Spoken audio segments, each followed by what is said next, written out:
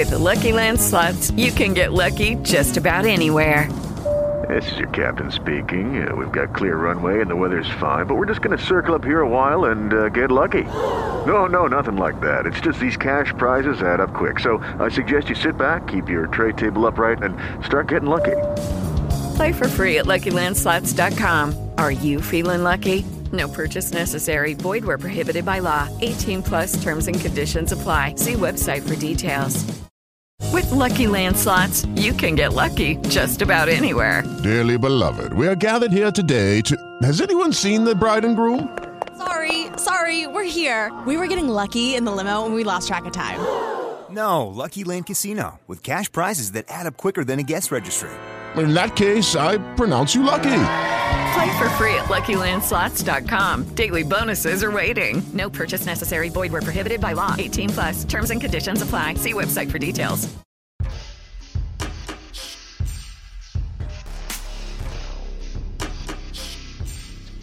What they discovered upon their arrival was almost unspeakable. We thought all evil in some form or another. I'm not guilty. The dead won't bother you. It's the living you gotta worry about. If I couldn't keep them there with me whole, at least I felt that I could keep their skeletons. Hello and welcome to the Bad Taste Crime Podcast. I'm Vicky. And I'm Janelle. We're back again. Yet again, somehow. Here to fuck you up with some murder. Pressing on. Yeah. We have a lot to talk about today. Tell me about it. Is there something major going on in the world right now, Vicky? Yeah, so we'll start this off. Before we go anywhere, we're just going to start this off by saying we are, as we're recording this, 2 days out from the Roe v. Wade overturning verdict or opinion, and not happy about it over here. Gotta say, not a fan. No. Definitely went to a protest. Did you go to one yesterday? Yeah. Nice. Yeah, nice. As I do. But I don't take pictures and I wear all black because I'm a good little anarchist. Yes. Yeah, there is definitely some requirements for protesting. Yes, don't take your phone with you. Or if you do, take a flip phone. Just saying. Yeah, or turn off all of your location data and turn the whole thing off. Yep. Write your Airplane emergency mode. Contacts on your arm. Yep. Don't wear contacts. Mm-hmm. Cover your tattoos. Cover your face.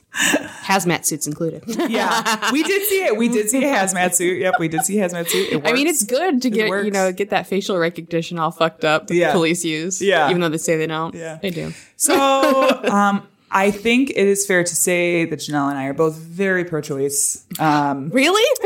We have vaginas, and that's our opinion. Our opinion is our vagina. So... yeah, not super thrilled about it. Very unhappy time. So we're gonna light some things on fire. And we're gonna podcast. We're gonna light it up with some murder. Yeah. Because why not? Mm-hmm. And oddly enough, it's kind of a good topic that you picked. Yeah, this was not intentional. I did not know when the opinion was coming out, so this was not fucking intentional. some shit up. Yeah.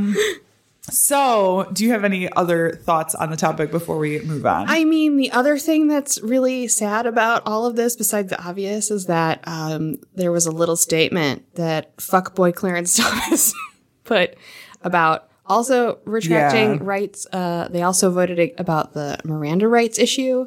So we're on a downward spiral. Just so you know, empires last about 250 years. Where are we at? And we are at 245. Oh, great. So only a matter of time before the entire U.S. just implodes. Oh my God, I will die if in 5 years it's just like the complete collapse of America. Like, guys, we're a statistic now. Thanks. I mean, I can't wait for the collapse of civilization. I mean, yes. So I can go back to farming and barter systems. Yeah. That's where I'm at in life.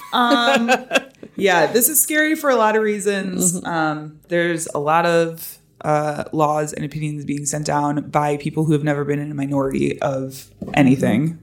Who are using their political views instead of...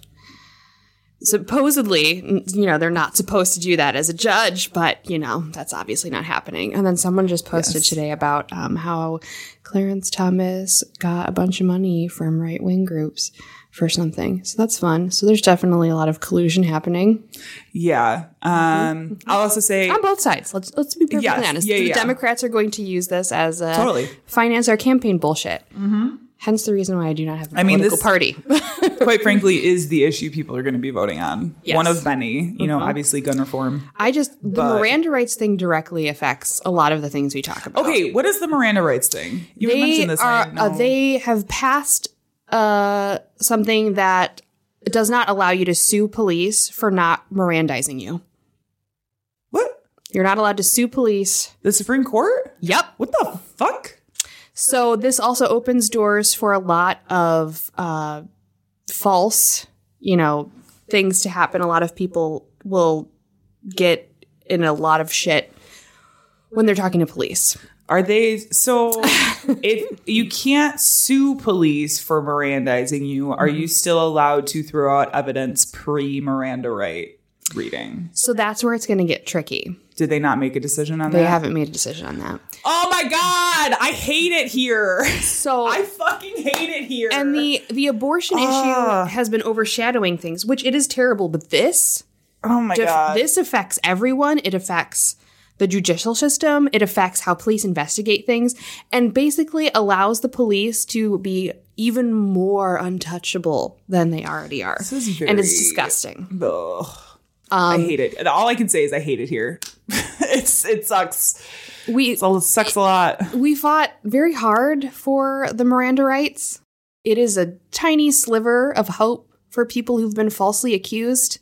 Yeah. For people who've had false confessions. Like it directly connects with a lot of those issues. Yeah. I mean, that's the problem. This is also coming off the back of the argument of ineffective assistance of counsel based on new evidence being thrown out when you're talking about trying to appeal your conviction. Like, that's no longer a thing. Like, it's coming off the back of that. Clearly, there is a lot of criminal justice reforms coming through via Supreme Court opinion right now that are like not super great. That's the same with the conceal and carry issue that came up. That went through really quickly without a whole lot of discourse. So there's a lot there's a agenda being like really pushed right now. Rapid fire. Yeah. Just in and case. Quite frankly, if you're sitting there thinking this does not affect me, I don't do crime, like the whole point of this is if you're an innocent person, all it takes is for you to be in the wrong place at the wrong time. For real. This could happen to anybody. And then the next thing you know, you're being wrongfully accused and you don't have any of these protections to help you down the road. So think about that for a second and then think about whether or not these are important and it can affect decisions. The people that you love. Yes. Yeah. You 100%. may never be wrongfully accused, but someone you love could be. Yeah. And then that's going to affect your life as well. So we'll end by laws saying, are horrible and I hate everything and we should just collapse civilization is my take on this. Thank you for sitting through our little rant.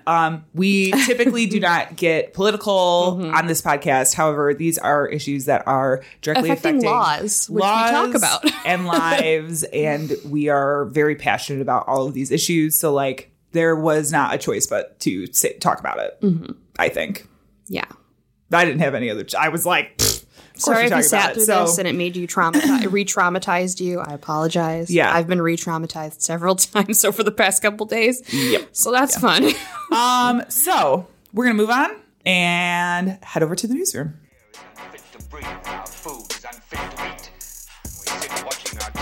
Some local newscaster tells us that today we had 15 homicides and 63 violent crimes, as if that's the way it's supposed to be. We know things are bad, worse than bad. This week, we're going to start with kind of a happy news story. Oh, is it pizza crime? No, it's not pizza crime. I could handle some pizza crime. It's not pizza crime. I should have done that, though. I did need some, like, uplifting shit. So, in New York, there was a woman who had been kidnapped. Uh-oh.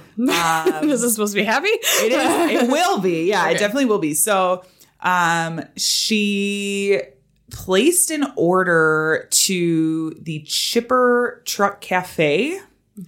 And in the notes of the order on Grubhub, she wrote, "Please call the police. He's going to call me when you delivered. Come with the cones. Please don't make it obvious." That's what she wrote. Wow. So the restaurant received the order, obviously, and saw the notes on the order. And some of the girls at the restaurant were like, because there is thought like, is this a prank? Like, whatever. But the owner basically said that when the order came in, like, we would be negligent if we didn't at least call the police. Yeah. So they did, and they went to the delivery address. They rescued the woman, and based on this Grubhub order, the suspect in her kidnapping is a 32-year-old suspect. They have not really released identities or anything. But he or she or they were arrested and charged with multiple counts, including attempted rape, assault, and sexual abuse. Wow. So Grubhub saves lives, y'all. I'm just saying. I feel like you hear all these stories of Fuck like Uber Eats. No.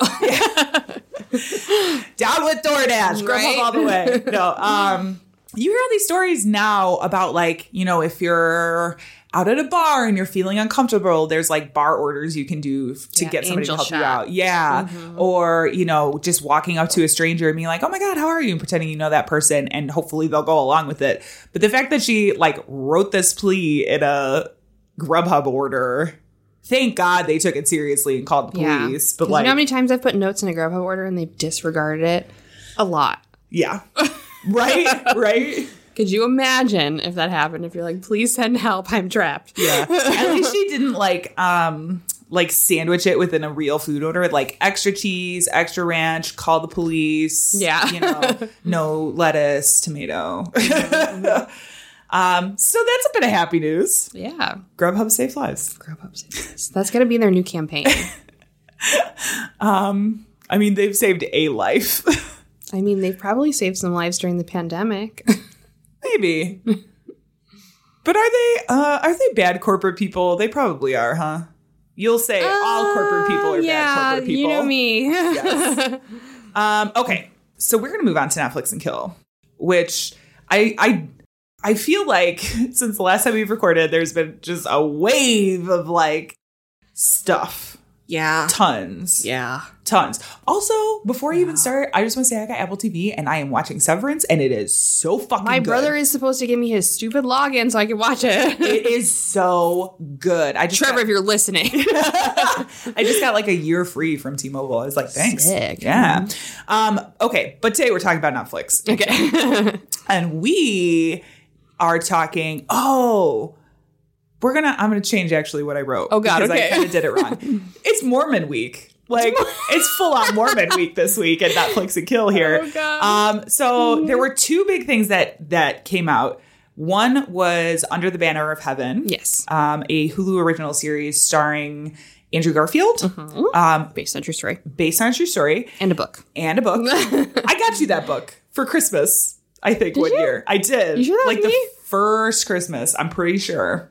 I am fairly sure because I remember like 95% sure. I don't know. Yeah. I think you got me something about Chicago. I don't think so. Because I remember looking very hard for that book for you. Okay. I don't remember you getting that for It's me. okay. I'm not offended. But no, I'm kidding. I'm pretty sure I did. I'll have to look at my receipts. Anyway. Check the receipts. Either way. The other one was Keep Sweet, Pray and Obey, a documentary about the FLDS, Rulon and Warren Jeffs. So let's start with Under the Banner of Heaven. It's about a murder or a series of murders that takes place in Utah. See, this is the one I forgot to write down. So this is off the top of my head. The story itself in the series, it's a crime drama. So it is, there are parts that are fictionalized, right? I always have to laugh when I see Rory Culkin, pop up in like a show because he's definitely been typecast as these kind of culty, crazy stoners people. Too. A lot of stoners. But essentially, the idea is this fundamentalist, this Mormon family, the brothers kind of band together and start moving towards the fundamentalist side of things and the sort of more like patriot, not paying taxes kind of deal, and the plural wives kind of deal. A little touch of Ruby Ridge, a little touch of Waco, you know. Yeah. Eventually, the brothers start having, not visions, what do they call them? Where God talks to them directly. Yeah, Yeah. Testimony? Maybe testimony. Yeah. Something like that. I forget the term for it. Essentially creating this list of people they had to kill. Some of them were their very own wives due to insubordinance and what they see as going against the head of the household. Yeah. How dare you buy Wonder Bread, bitch, basically, was what I got out of one episode. Yeah. It's a very good series. I will warn people before you go and watch it that it talks about child murder. It does talk about a lot of religious stuff. Brush up on your Mormon history because, holy shit. I think about this every time. They have these quick scenes where they're looking back on Joseph Smith and like the creation of Mormonism and kind of the stuff that happened between him and the other guy, Brigham Young, and University, all of these things. University. So, and his wife. The things I didn't know about his wife. That Mary was the part. Something. But I was like, oh, yeah. So they have this scene where it's just a quick flash, like through these. They do a lot of montages, and he has his face in the hat, and I'm like, if people don't know anything about Mormonism, they're going to see that and be like, what the fuck? Because there's literally a thing where you talk into the hat to get visions. So that's a thing. So, and the funny thing is that's directly taken from occult practices. Yeah. If you're not familiar. Yeah. It's called scrying. Yeah. Religion. Anyway. Recycling things that already existed. Did you watch this or part of it? Yep. I really enjoyed it. I thought Andrew Garfield was great. Yes. And the actor who I don't know who he was. I've never seen him in anything before. But the actor who played opposite him, his like partner, he was really, really good too. The Indigenous man. Who plays the Indigenous man in every movie. Has he been in a lot of stuff? Yes. Oh, is he like the token Indigenous guy to bring in? Oh, well, he did good. Is. I thought he was really good at this. No, he is. Rory Culkin is like, I just love scary looking. All of the brothers that they cast were like chef's kiss, like because they're one just of them crazy is Goldie Hawn and Kurt Russell's son. Yeah, and I love him. He gets cast a lot as like stoners too. Which brother? The one Dan. The oldest one, or the one that was like the head under him, like the second. He was one? under him. He was the blonde-haired one. Yeah, the really crazy scruffies. one. Yeah. Who was like, I want to fuck my daughters. That one. Yeah. Well, where they were his stepdaughters, right? Still, that doesn't make no. I think that's what he used. I think that is, but that does not. I think he convinced his wife because he was like. They were hers from a previous marriage. Yeah. Anyway, great series. That's why she brought them to him. Right. Okay. The more I talk about great series. Check it out on Hulu. I do want to. Looks pretty good too. Yeah, I want to read the book. That's on my to read list. Keep Sweet. Holy moly. Keep Sweet, Pray and Obey. This is on Netflix. This makes me never want to go west of Colorado, basically. Yeah. Even though I have been west of Colorado, but like I ain't going into Idaho or Utah or fucking Montana anytime soon. Yeah, it's, I wouldn't anyway. I'm just like, there's nothing out there that really interests me. There's lots of beautiful scenery. I mean, I guess. And that's the only reason I would go. Yeah. Is for the beautiful scenery. Yeah. And I have friends who live in Idaho and stuff, but they live like in the city. Idaho City? One city. Boise. So this is a documentary, Keep Sweet, Pray and Obey, documentary on Netflix about, starts off talking about Rulon Jeffs and kind of leading the FLDS or the fundamentalist. The fucking limp dicks, as I call them. Yeah. Fundamentalist Latter-day Saints. Yes. There we go. Mm-hmm. Fractions of fractions of fractions. Yes. So again, these are people who believe in plural marriage. Really the man is the, what do they call him? It's like Oath Keeper or something. I don't think it's Oath Keeper. It's not Oath Keeper. That's something different. Yeah, that's a whole organization.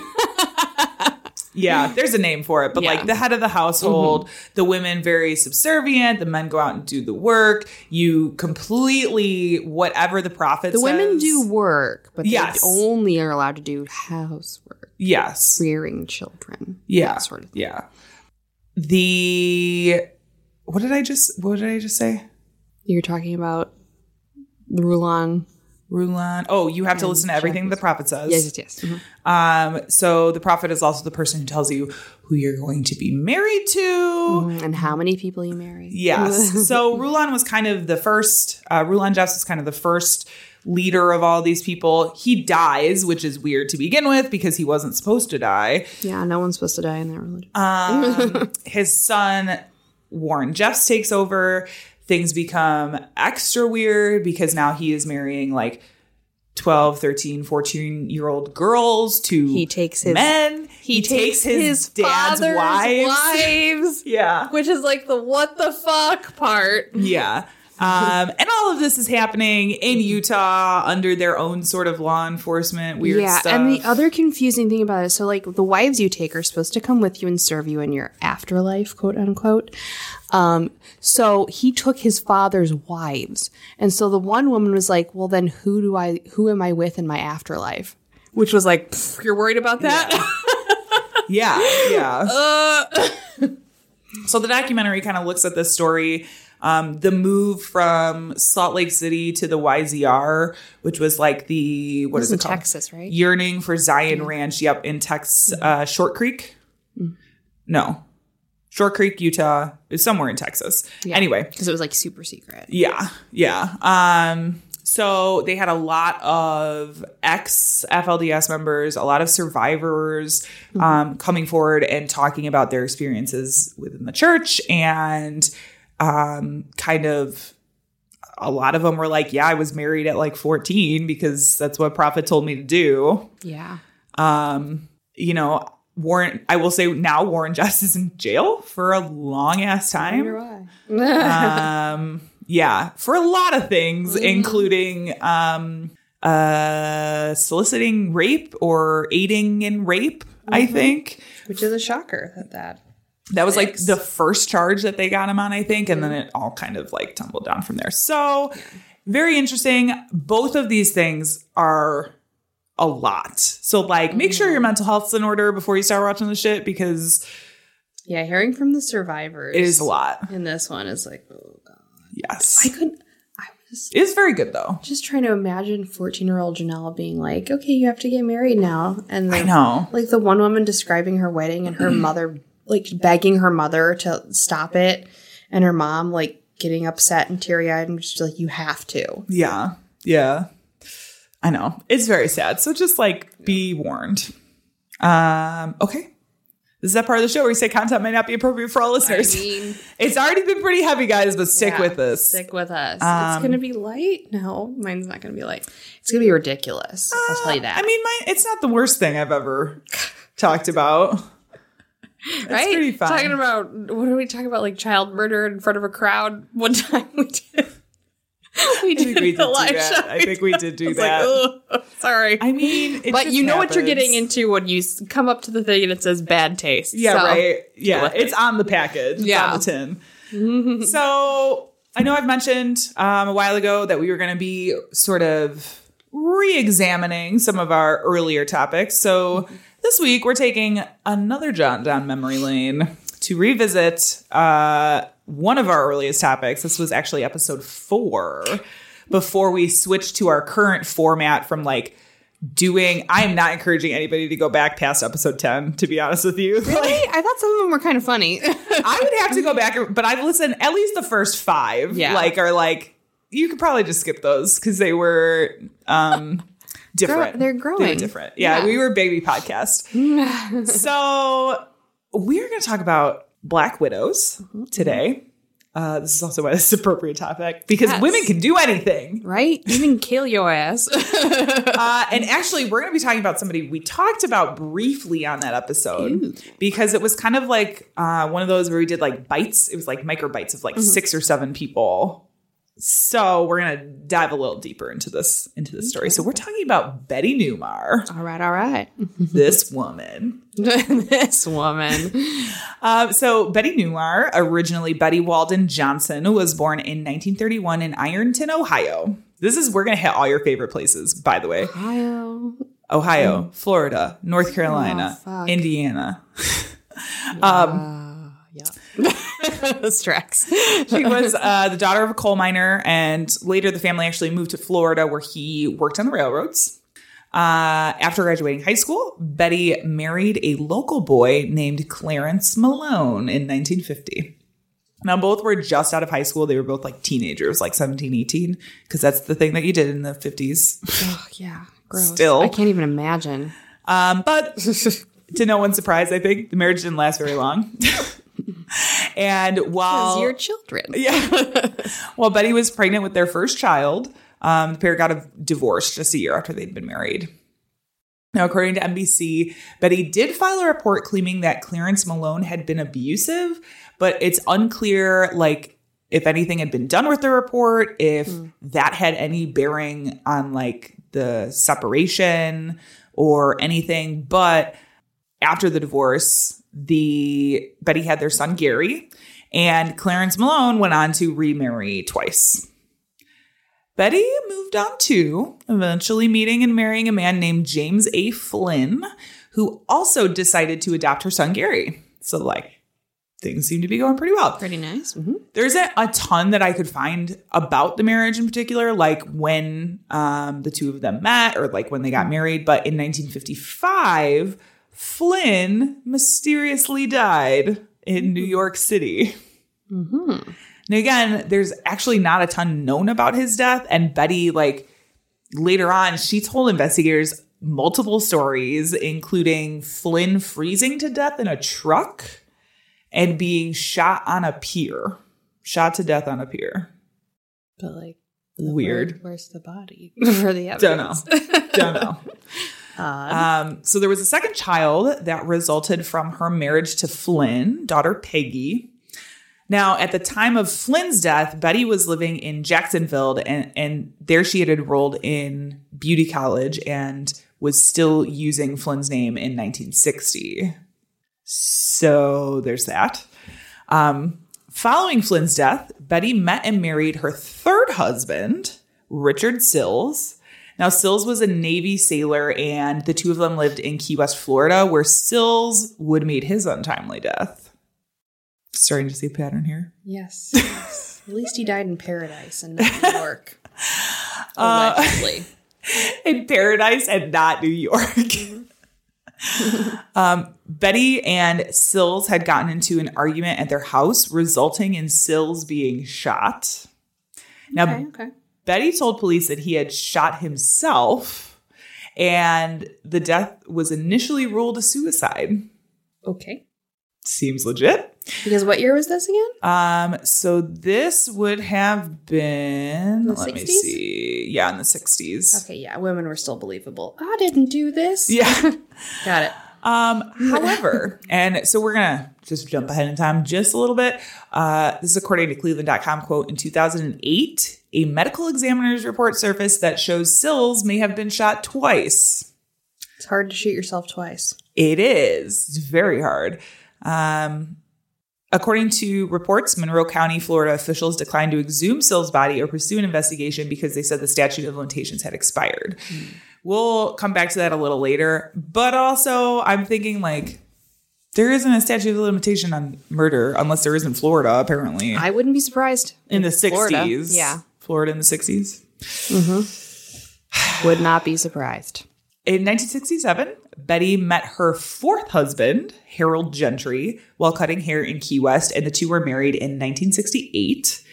Now, Gentry was also a military man, which meant that they kind of like moved around depending on where the military sent him, and sometimes they even went internationally.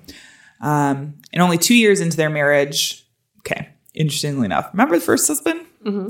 2 years into their marriage, Betty's first husband, Clarence Malone, was shot once in the back of the head while he was outside of his auto shop southwest of Cleveland. Mm-hmm.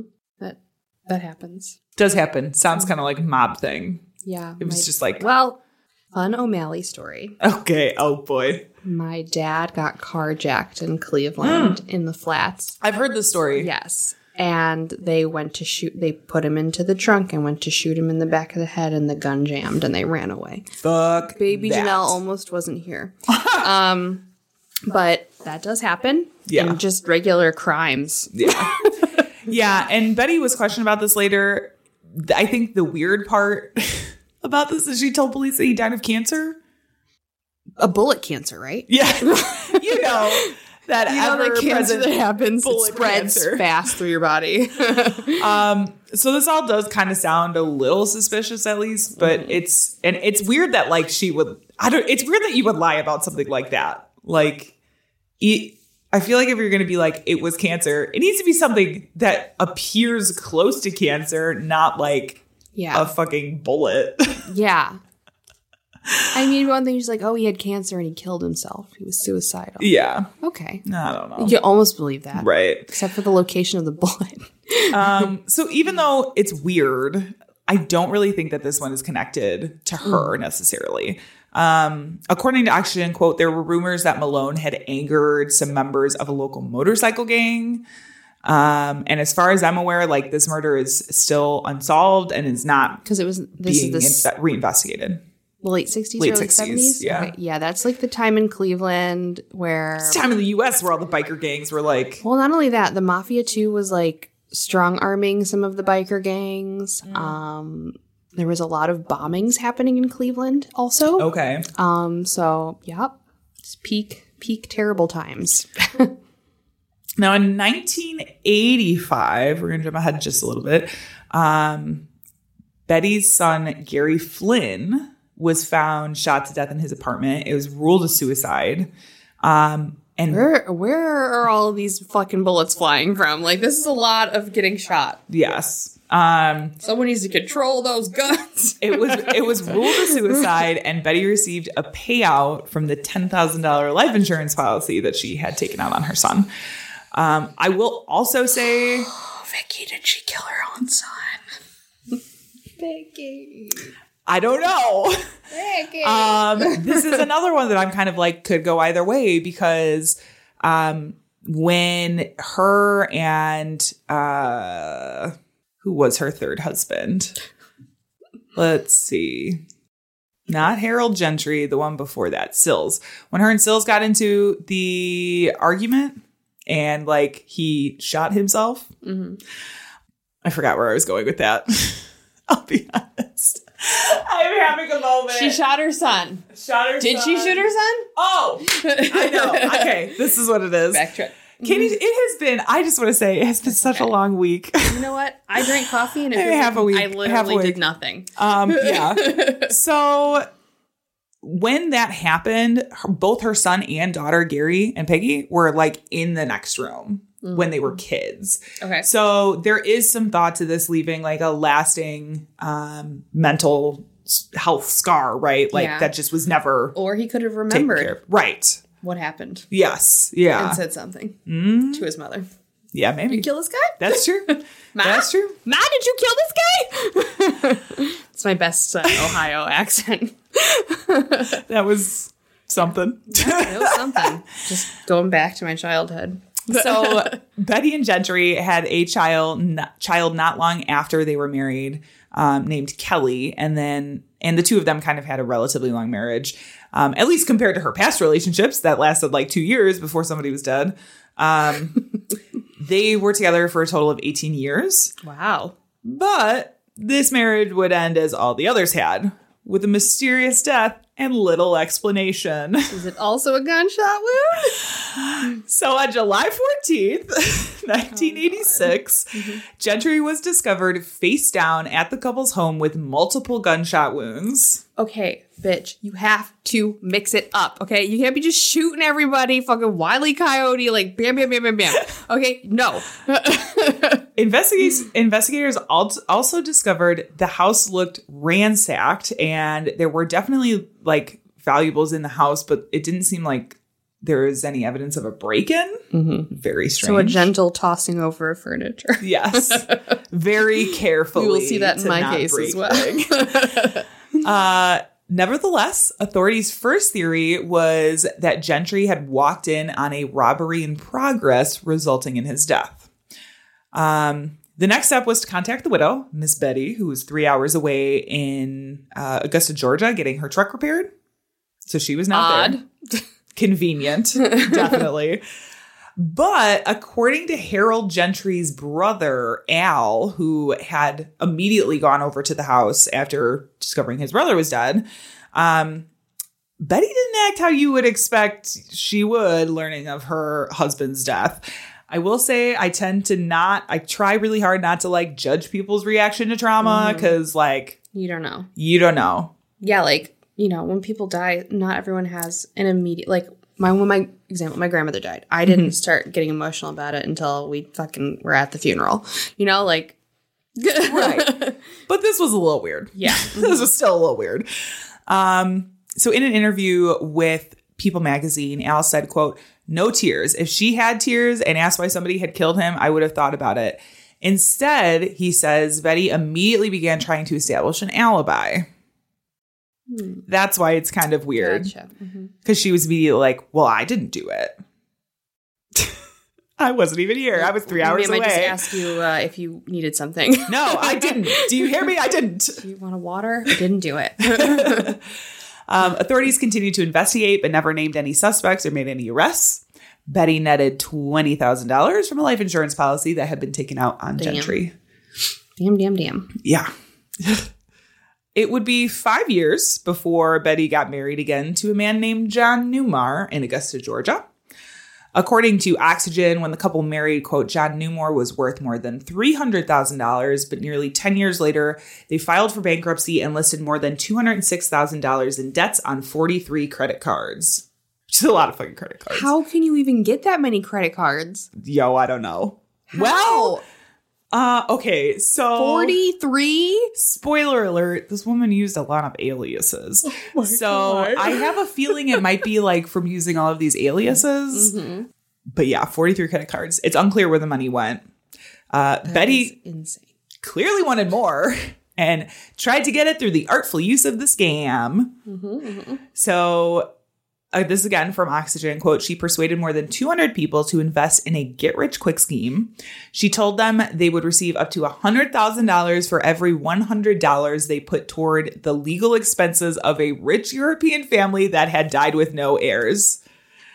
That doesn't even make sense. First of all, I'm just going to say this because this is also a very relevant thing to our time right now. If somebody is rich and as rich as they say, they do not need your money for legal expenses. Nope. Also, I've sued and had lawyers and I didn't pay anything until the case was done. Yeah. So also that. A lot of times you can get a contingency agreement. Yes. Do that. So tons of people from the community decided to invest, including her son-in-law. But in 1997, the scam came crashing down when none of the money materialized. Surprise, surprise. And it resulted in 7 people pleading guilty to fraud. There were 7 other people that were kind of the ringleaders of this thing, but Betty herself was never charged. Convenient. Very. Betty's marriage with John Newmar lasted until 2007, when at the age of 79, John died of blood disease sepsis, which sounds pretty normal until you find out that John's grown children had no idea that he was sick, let alone that he had died until they had read it in the obituary. I mean, so sepsis takes you very quickly. You will die very quickly. So yes. I can understand why they wouldn't have known right away, but that's a while to have an obit made up and put into paper and Yep. The other thing is interesting to note here, I would say. Many of the symptoms of blood disease sepsis are very similar to what you would see in arsenic poisoning, which is strange. But we'll never know about this because Betty had the body cremated before the kids got up there. Shocker. So there really wasn't a ton that they could do at the time. Now, since his father's death in the 80s, Harold Gentry's brother, Al Gentry, felt like there was something suspicious about his brother's death. And immediately began pressing police to look further into his death as well as investigate Betty. Like, there was some shit going on with Betty for sure. He knew she had benefited monetarily from his death and still like thought back to her reactions from when she arrived at the house the day the police called her. And finally, police decided to reopen the investigation and take a second look at Betty Newmar.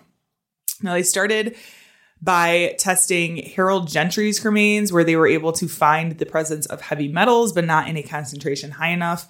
And the results were inconclusive. They also discovered that Betty had used 28 different aliases and had at least one overseas bank account. Oh my God. They also discovered the insurance payments and a couple of other pieces of evidence that weren't actually released to the public and probably never will be, for reasons we'll talk about later. Oh boy. Okay. Whatever they had, it was enough for them to charge Betty Newmar in 2008. Wow. Okay. Mm-hmm. Wow. With 3 counts of solicitation to commit first-degree murder in the death of 4th husband, Harold Gentry. Okay. She was 76 at the time that she was arrested. So she definitely has, if you look up pictures of her, she is like classic grandma, white curly hair, like, yes. Mm-hmm. This is from NBC News. Quote, prosecutors allege Betty Newmar tried to hire 3 people to kill Gentry in the 6 weeks before his bullet-riddled body was found in his rural North Carolina home. The arrest, of course, prompted authorities to re-examine the deaths of her other husbands in other states. Because this is also just like not in just one state, like fucking all over. 3 of the remaining 4 deaths were being re-examined along with the supposed suicide of Betty's son, Gary Flynn, in Ohio. So they did start to look, because the insurance payment was like a weird thing. And I think they, at the time, even in the 80s, were like paying out insurance payments like that a little bit more easily than they do now. Betty was released from a North Carolina jail in October 2008 after posting a $300,000 bond. While awaiting trial, Betty refused to interact with any of the media except for an interview she did in a 2009 BBC documentary called Black Widow Granny. Sounds like a rapper name. Black Widow Granny. She used the platform to proclaim her innocence in all of the cases. I was hoping to find a clip from that somewhere. Could not find it, unfortunately. And while I'd like to wrap this one up in a nice little bow, I just can't because Betty would die before ever seeing a courtroom. Surprise. I mean, she was old. Is it bullet cancer? Bullet cancer. On June 13th, 2011... Betty Newmar died from cancer. I was half right. In a hospital in Louisiana. Mm-hmm. Harold Gentry's murder continues to remain open, although the other cases have pretty much been closed. They're like, what's the point? Yeah. Without her, it's hard to reinvestigate these. So that is the story of Betty Newmar and her allegedly killed husbands. Black Widow Granny. Black Widow Granny, y'all. Now I really do think she killed her son.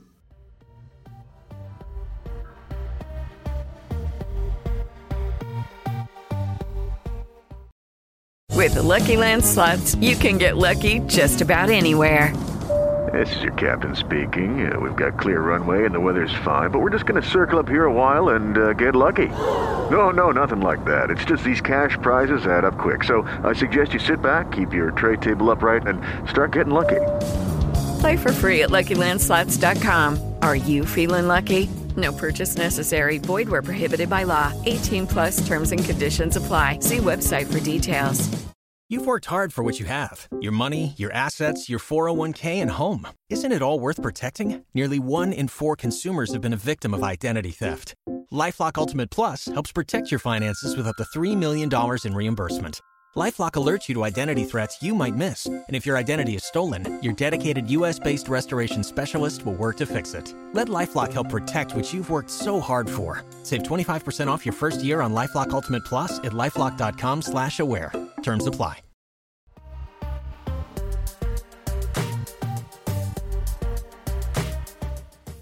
All right. Well, since the past few weeks have been shit and tragic and obnoxious, we're going to fucking get out of the United States for mine.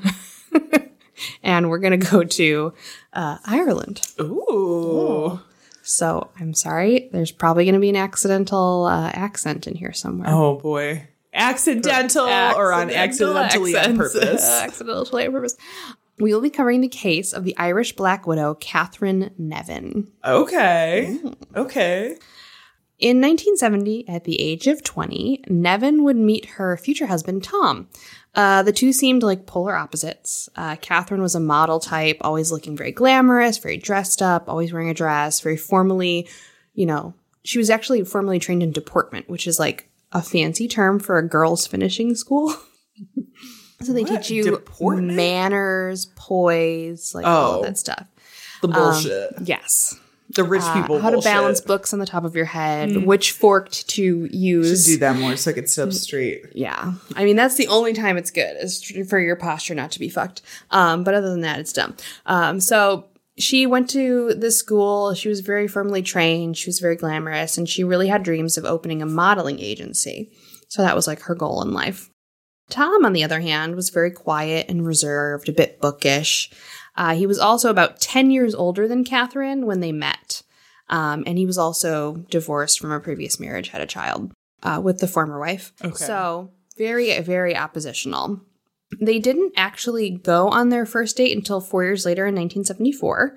And then just 2 years after that, in 1976, they were married in Rome. Very fancy, extravagant wedding. She had the very classic 1970s dress with all the frilly laces and lots of fucking layers. Nice. And he looks like a Monty Python character, so. Hey, I'm here for it. Monty Python is my favorite. I'm here for it. The two worked very hard. Tom would manage a bunch of pubs, and the two saved up enough money to have 2 homes in Ireland. Wow. So they had like a vacation home. And, like, that's nice 2 more homes than I have. Right? Tom would eventually open his own pub in 1986 called Jack White's. And I don't mean the man who is in the white stripes. Okay. So it's Jack White's pub. Don't know why I was named that. All right. No one's named Jack. No one's named White. But sure. Okay. Ireland. Although, I mean, capitalize on that now, because people will probably be like the Jack White? Okay, totally. We'll go there. Sure, for sure. Although they appeared to be successful, it was not a happy marriage. Obviously, Black widows. Catherine began having affairs with various men during this time. Oh, okay. I gotta be honest, not what I was expecting. Yeah. She was like, fuck it. I feel like a lot of times it's like a woman scorned. Like, well, she was scorned in a different way. Yes. Yeah. And the fact that she married an oaf. Yeah, true. So she's having lots and lots of affairs. And by the late 1980s, Tom and Catherine rarely spoke to each other. And they slept in separate bedrooms, according to their former employees. Their relationship had become more of a business partnership than a romantic one. Okay.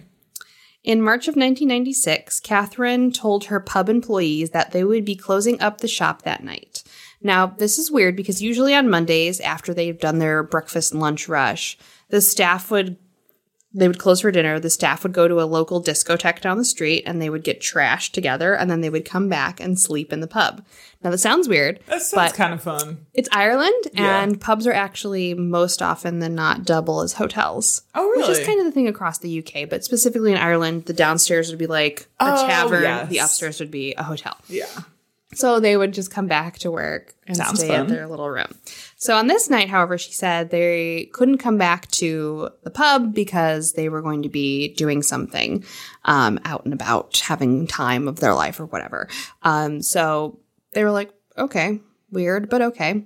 At 3 a.m., a shot rang out inside of Jack White Pub's kitchen. Tom Nevin was killed with a single shot from a 9-pellet shotgun fired from close range. At 4:27 a.m., the Gardaí panic button in the pub was activated. Now, that's just like a fancy term for a police button. Yeah. Yeah. So like the emergency switch. They called the police.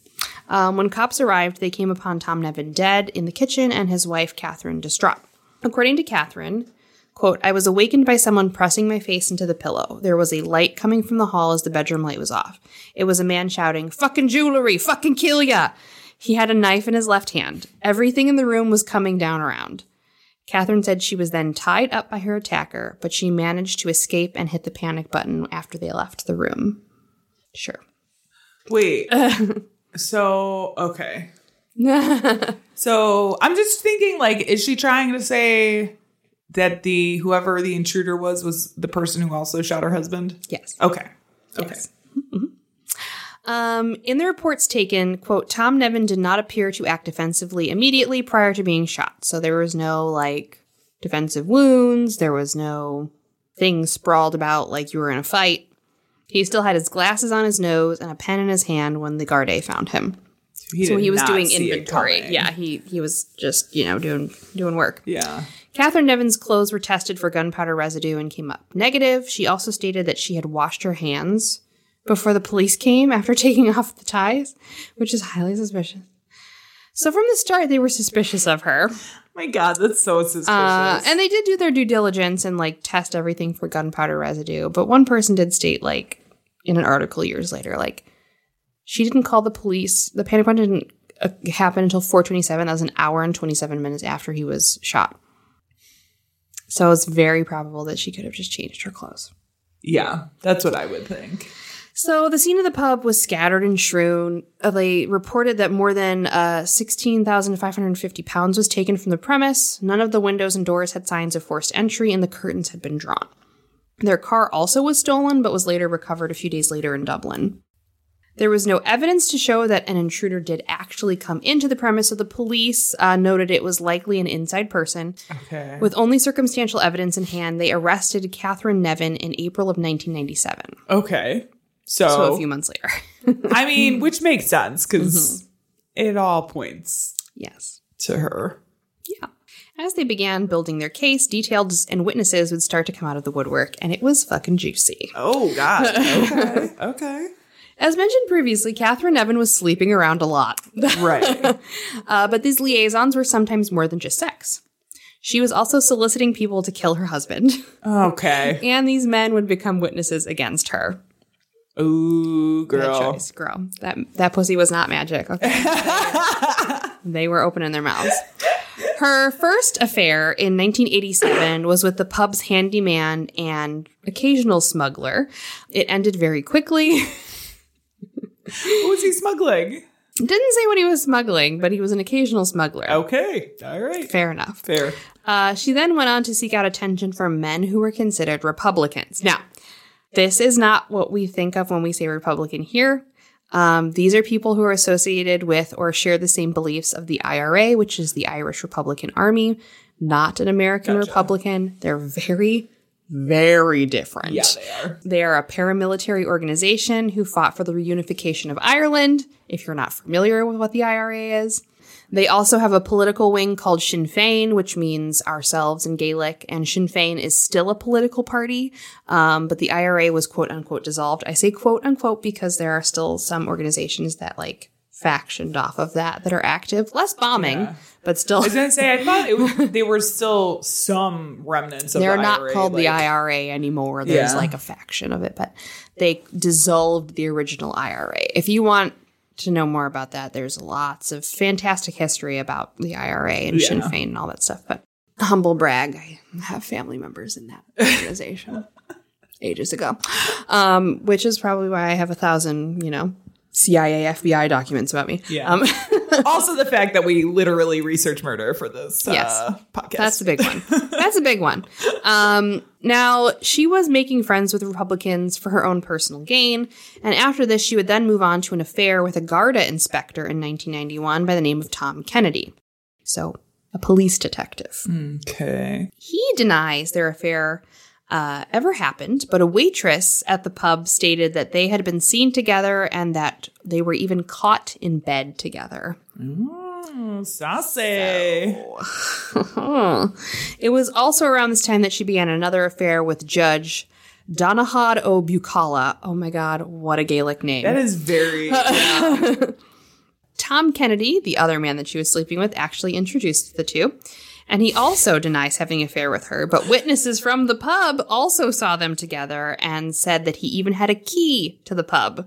I love that her booty calls are introducing her to other booty calls. Yup. From 1989 until 1991, Catherine would make 18 requests between 3 different men to have her husband killed. Wow. Desperation. Persistent. So we're going to go through a couple of the men that she asked that she didn't fuck. Okay. Just asked. So Jerry Hapes was a former provo from Harristown. This was the first man that she asked. He had not seen Catherine Nevin for years, but she called him up out of the blue at the local pub that he worked at, Fingal's, around 1990, claiming to have been beaten by Tom. And quote, he said, then she came and dropped the bombshell. She wanted to know, would I kill her husband? Heap said that she asked him 10 or 12 times, and he had told her that a bullet could pass through and hit her. You know, like you could be hit by mistake. But she said, it would look great if Tom died in my arms. So, ouch. Wow. Okay. So the next man was John Jones, 56, who was a former Sinn Féin Cunman chairman in Finglas. That's like a person who kind of is a representative for the political party. Okay. He was approached by Catherine Nevin 5 or 6 times between 1989 and 1990. He said, Catherine had said, I want you to get the IRA to shoot Tom.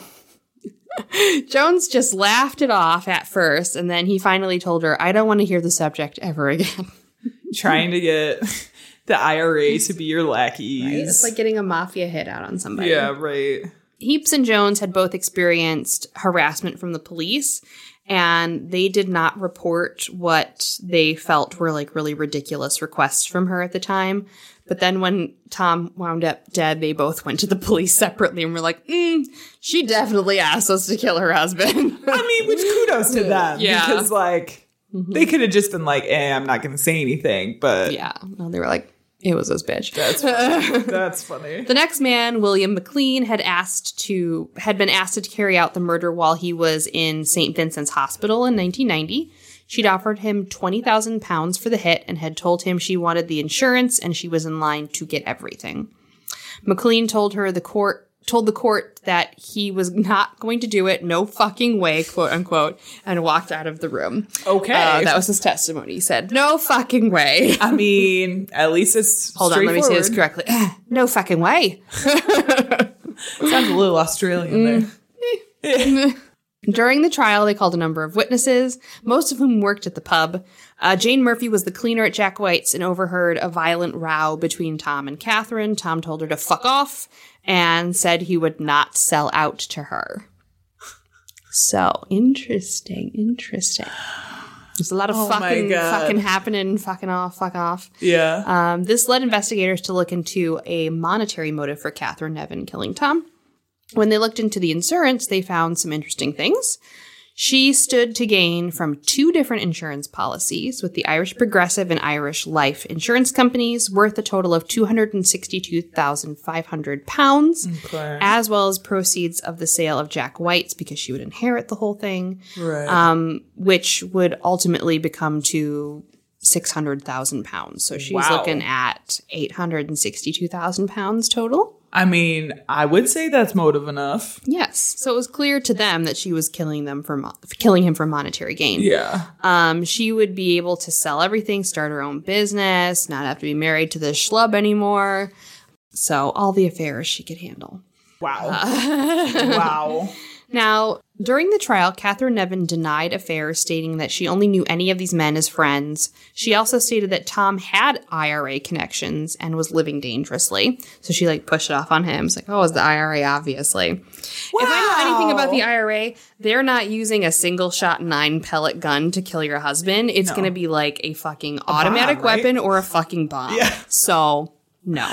Jesus. Yeah, and they don't go into places. They shoot you from the fucking street. Yeah. This was deemed totally untrue by the Irish police because the thing about the Garda is they have a special unit for the IRA, and they have fucking file folders on every person who's ever even associated with the IRA, looked at an IRA member, was in an IRA place of business at any time, and they had nothing on Tom or anyone he was directly associated with.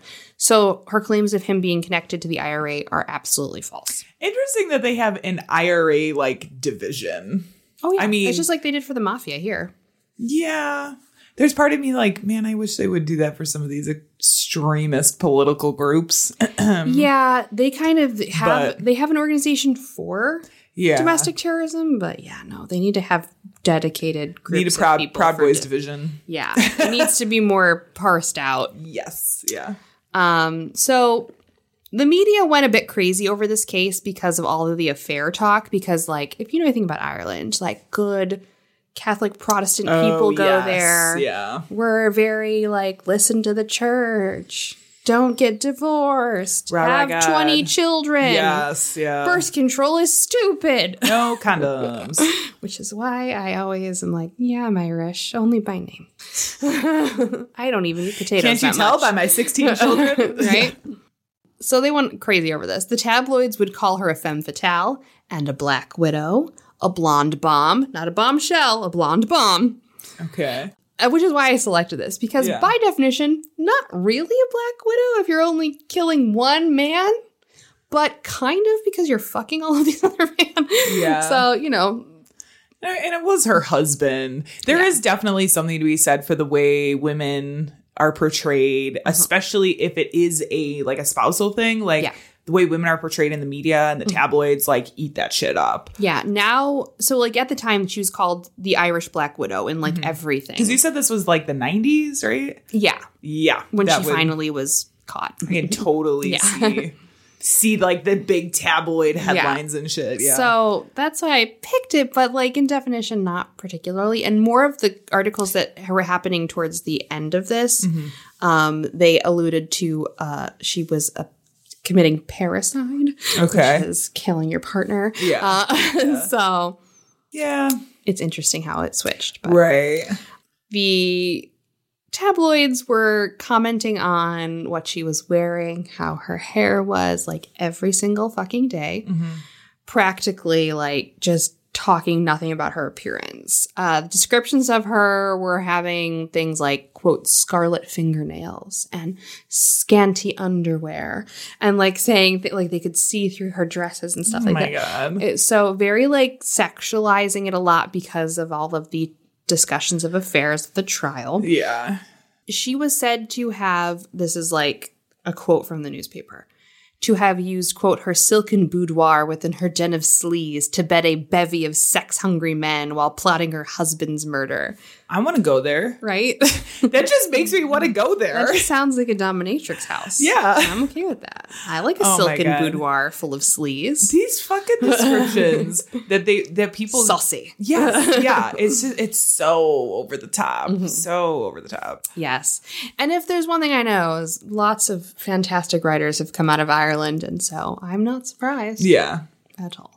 The judge would eventually get so upset about this that they banned the press and forbade them from mentioning her appearance in any reporting. Good for you. So. Good. They were like, no. Yeah, it shouldn't be about that. It should be about the case. Even if she did it, like, talk about the facts. Yeah. The trial lasted 46 days. Guilty verdicts on charges of murder and soliciting 3 men to murder were returned against Catherine Evan in Dublin's Central Criminal Court. The verdicts were returned from 6 men and 6 women in the jury. So they were very like... And it took them 5 days, which is a record in Irish legal history as kind of like a long time to deliberate. Yeah. Nevin was sentenced to life in prison. This was not the end. Okay. In 2003, she appealed to have her conviction thrown out and deemed a miscarriage of justice. That's how they call it over there. Sure. You know, like ineffective counsel kind of a thing. Okay. She was denied. Of course. She again applied in 2010 and was denied again. Yeah. During this time, however, she was granted day release to attend classes with a prison ward at her side. So she was going to school to get a degree.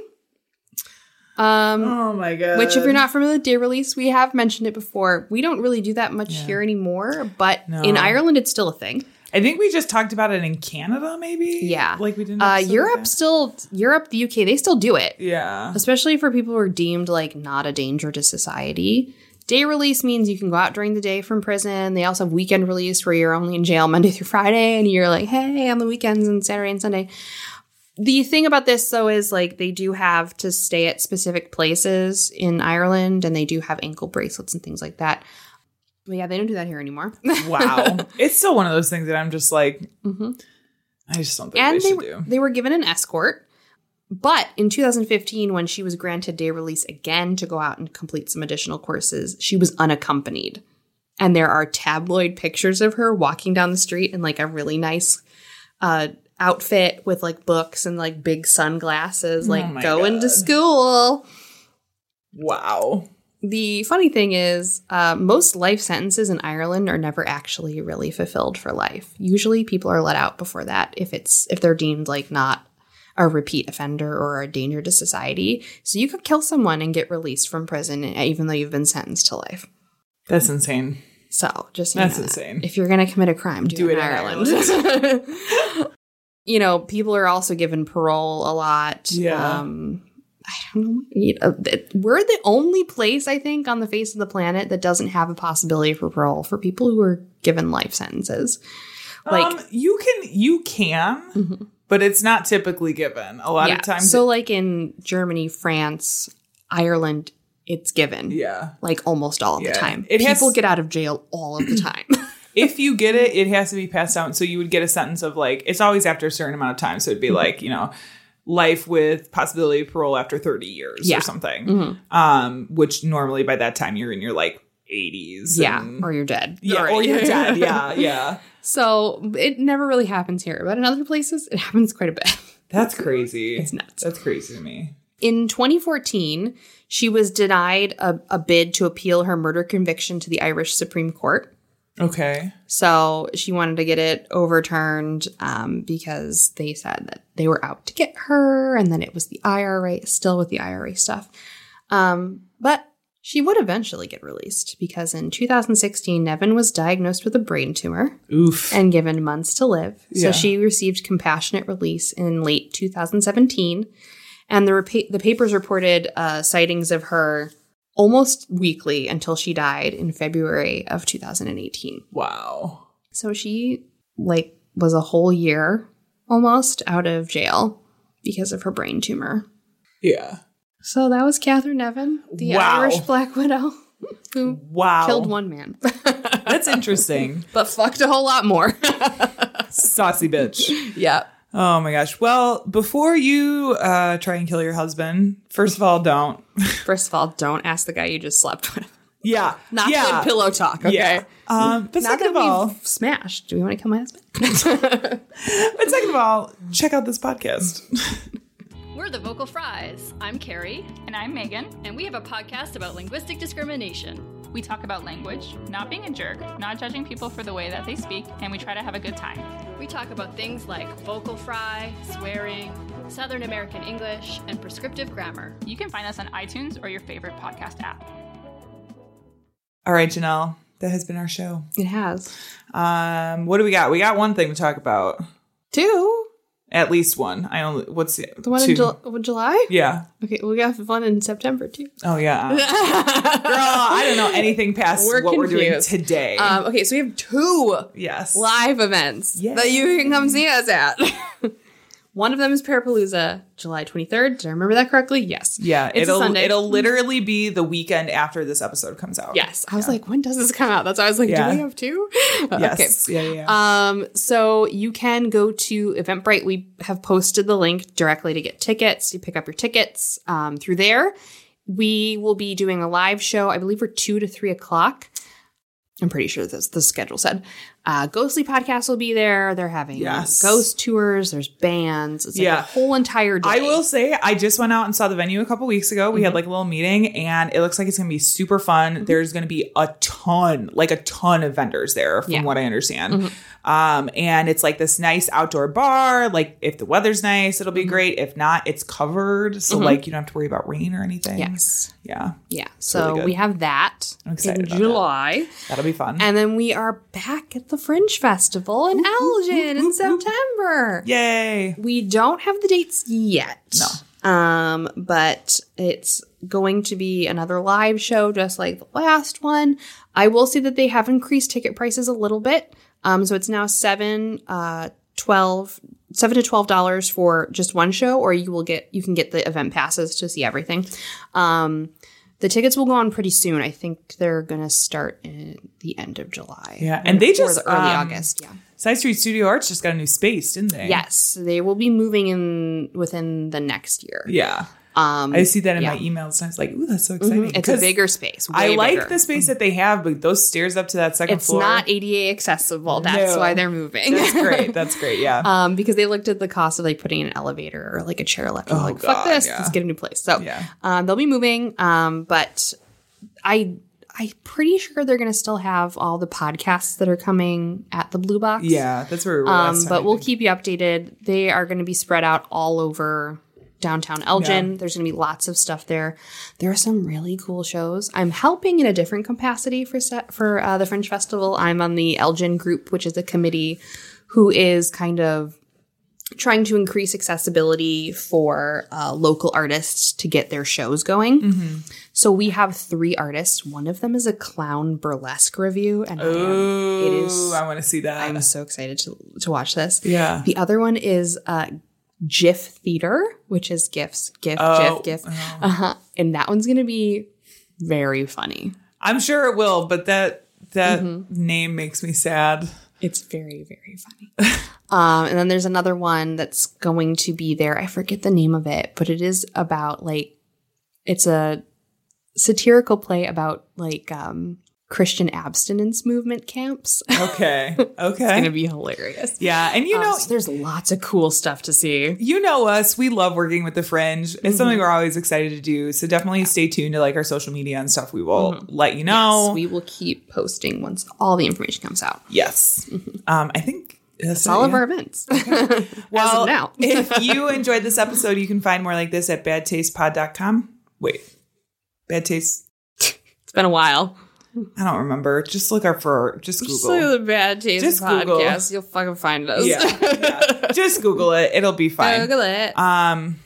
And yeah, that's pretty much it. You can donate there. You can merch there if you find the website. This will be like a scavenger hunt. I just don't have it in me, guys. We're right at the end. If you put in Bad Taste podcast, we'll come up immediately. So it's fine. Well, on that note, our sound and editing is by Tiff Fullman. Our music is by Jason Zakshevsky, the Enigma. We're going to go crawl into a hole until next time. Yeah. We will see you in 2 weeks. Goodbye. Left their bodies on the hillsides along the highway.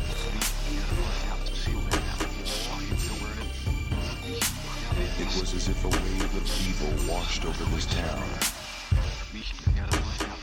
We are all evil in some form or another.